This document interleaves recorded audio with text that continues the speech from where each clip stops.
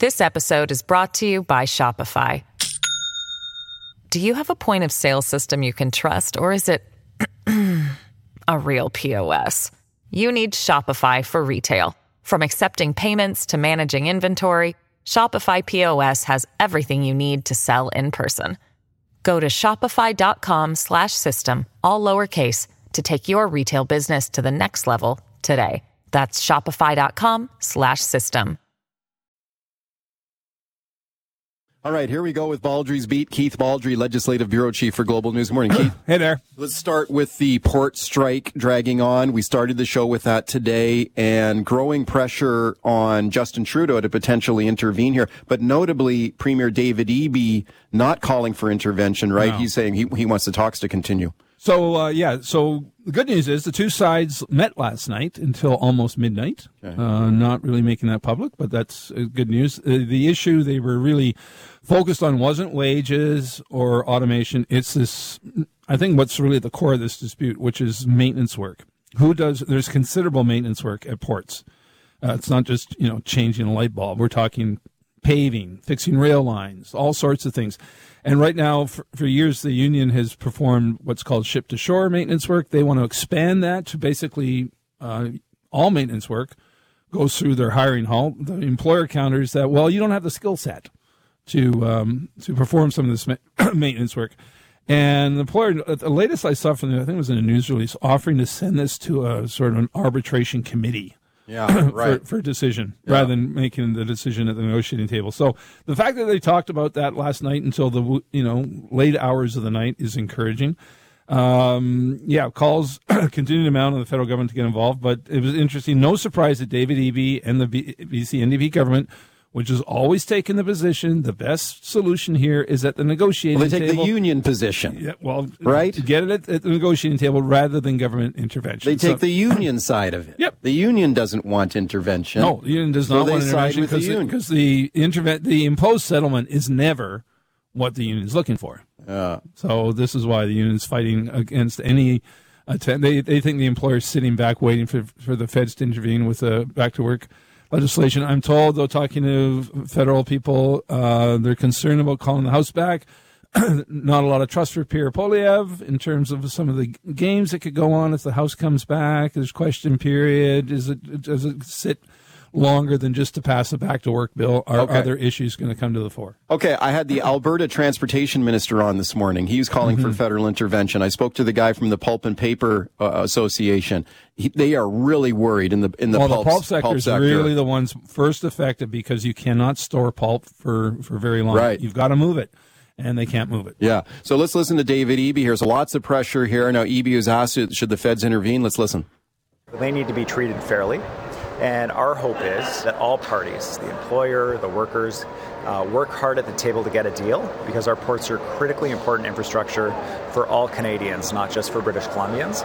Okay, so that's what he's saying for now, but could that tune change if this drags on? It'd be interesting if it does change. If other premiers, so far we've got Alberta and Saskatchewan governments calling for back-to-work legislation. Yeah.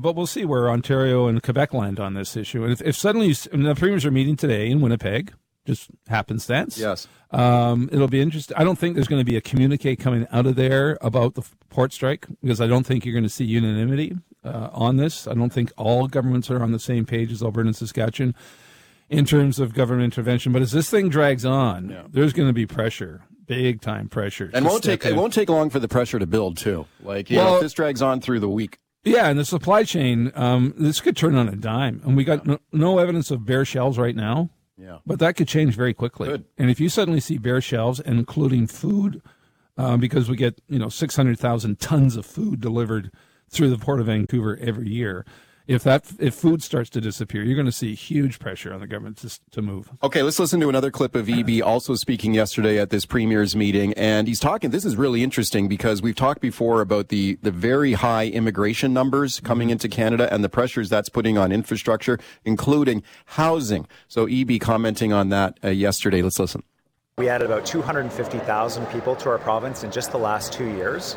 We need housing for those folks. And it's at the same time that we're challenged around the labor. The cost of materials are going up. Interest rates are going up. It's a very significant challenge for our province, but it's an issue that we're seeing across Canada as well. Your thoughts? Yeah, so the immigration levels are huge, set by the federal government, upwards of 500,000 new residents a year. That puts huge pressure on the housing market, which I had a column last week saying the housing market pressures are not going to disappear anytime soon. I don't care. Well, interest rates would have to increase significantly. But when you've got 150,000 people a year, I think EB actually lowballed that, 250,000. I think it's closer to 300,000 people the last 2 years. Moving into BC, you've got 150,000 a year, and 95% of those people move into Metro Vancouver, the Capital Region, or the Okanagan. They're not going into Cranbrook or Prince George. These are the three hot housing markets. They're going to remain hot because of this huge population influx, courtesy of the federal government, which is right now why now in Winnipeg today, the premiers are talking about. Last year it was all about getting health care money from Ottawa, $46 billion. And now they're going to be targeting Ottawa for housing infrastructure. And that means building more housing with federal dollars, not just provincial or private. Yeah, and the housing starts are nowhere near matching the numbers of people coming to live here. Not at all. Now, there's interesting in Victoria, for example. There is starting to be a significant shift in some of the housing starts. There's these huge towers planned for downtown Victoria, which we've never even envisioned before, 30-story towers in downtown Victoria. But that's just reflective of the changing pattern of housing. And now you've got the EB government saying you can build more housing on existing lots. You just don't have to have single-family detached homes. Okay, let's talk about the wildfire situation. There was an update on this yesterday from the province. Bowen Ma, the Minister of Emergency Management. Let's listen to what she had to say yesterday. There have been more than 23,000 lightning strikes in total. This lightning activity was compounded by ongoing drought conditions and high temperatures. We are anticipating continued extreme fire behavior, and all of us need to do our part to prevent the situation from becoming any worse. Okay, this is not good. Oh, no. Some of the pictures we had on Global News Hour last night, just absolutely stunning. The huge fires that are out there. Thank goodness none of them seem to be interface fires yet, which are ones that threaten communities. These are still kind of remote. But, we're already well more than way ahead of schedule in terms of fires consumed. We go back to 2017, one of the worst years ever. We're already ahead of that pace. And we're still not even at halfway through July. So if you're planning a road trip in BC this summer in the interior, you better check the conditions. And the fire officials say always have two ways of exiting a place. One road can get cut off, and if you're trapped, you can't get out. So, again, people really got to think strategically if you're planning vacations in BC and some of the remote areas of the province. Let's finish up with the dragging on fight over policing in the city of Surrey. Now, this one's turned into kind of a social media firefight here now between the Surrey Police Service and Surrey Mayor Brenda Locke. So they've both got these competing sort of social media campaigns. And, of course, Brenda Locke wants the RCMP to remain in Surrey. Let's listen to Ryan Burig here on social media. This is his video calling out the mayor here, saying that his people in the Surrey Police Service, they do not want to go back to the RCMP. Let's listen. Our members wanted their voices heard, and in less than 36 hours provided over 100 comments to share directly with the public. Over the next hour, while councils are in their meeting, you'll hear about RCMP chronic short staffing, a toxic work environment, and a lack of accountability. These are the real experiences of our members, and the public needs to hear them. Okay, he says that's why they don't want to go back to the RCMP. Yeah, he referred to a toxic workplace, which is interesting. And that's one of the knocks against the RCMP, the culture. You remember the inquiry into the mass shootings in Nova Scotia, blasted the RCMP for their workplace culture. It seems that the announcement or the decision is likely going to be next week. I'm betting. Oh, really? I'm hoping that this uncertainty ends. But we've got decision from the province? From the province. From Farnworth. From Farnworth and the cabinet. Okay. But you've got Brenda Locke posting videos on Twitter. Yeah. You got Brenda Locke writing a letter to all the mayors saying we're all going to pay if we go to the Surrey Police Service because they're just going to take police officers from your municipality. And now you've got the social media counterpoint from the Surrey Police Unit. So it's a bit of Peyton Place, but hopefully this thing ends sooner than later. This episode is brought to you by Shopify. Do you have a point of sale system you can trust, or is it a real POS? You need Shopify for retail. From accepting payments to managing inventory, Shopify POS has everything you need to sell in person. Go to shopify.com/system, all lowercase, to take your retail business to the next level today. That's shopify.com/system. All right, I got open phone lines right now. I got a few open lines, so if you phone in, you're going to get through. 604-280-9898, star 9898 on your cell. Jim in West Vancouver. Hi, Jim. Hey, Jim, can you hear me? Hi there, guys. Hey, Jim. Thanks for having me. Sorry, I'm coming. So as far as the port workers go, what is it? They make $135,000 on average. Median. Median, which is a pretty high number considering. I mean, it's probably the livable wage as far as things go nowadays. But when the rest of Canada is suffering, I'm not sure that is a correct move to make. That's the only bargaining move they have. But it's going to hurt if this goes on long term. So. Yeah, thank you for the call. And, these things often turn into a battle not only between employers and employees, but also for the opinion of the general public. Mm-hmm. So there's a public relation war that goes on as well. And I just wonder if how many people will start siding with these workers if this drags on, and if they say, well, wait a sec, these guys are making six figures already? Yeah, so the base rate is slightly more than $45 an hour, which is, if you work full-time, $100,000 a year. The median wage, which is the same number of people are below this number as above the number, is $136,000, according to the employer, and the union has not refuted that.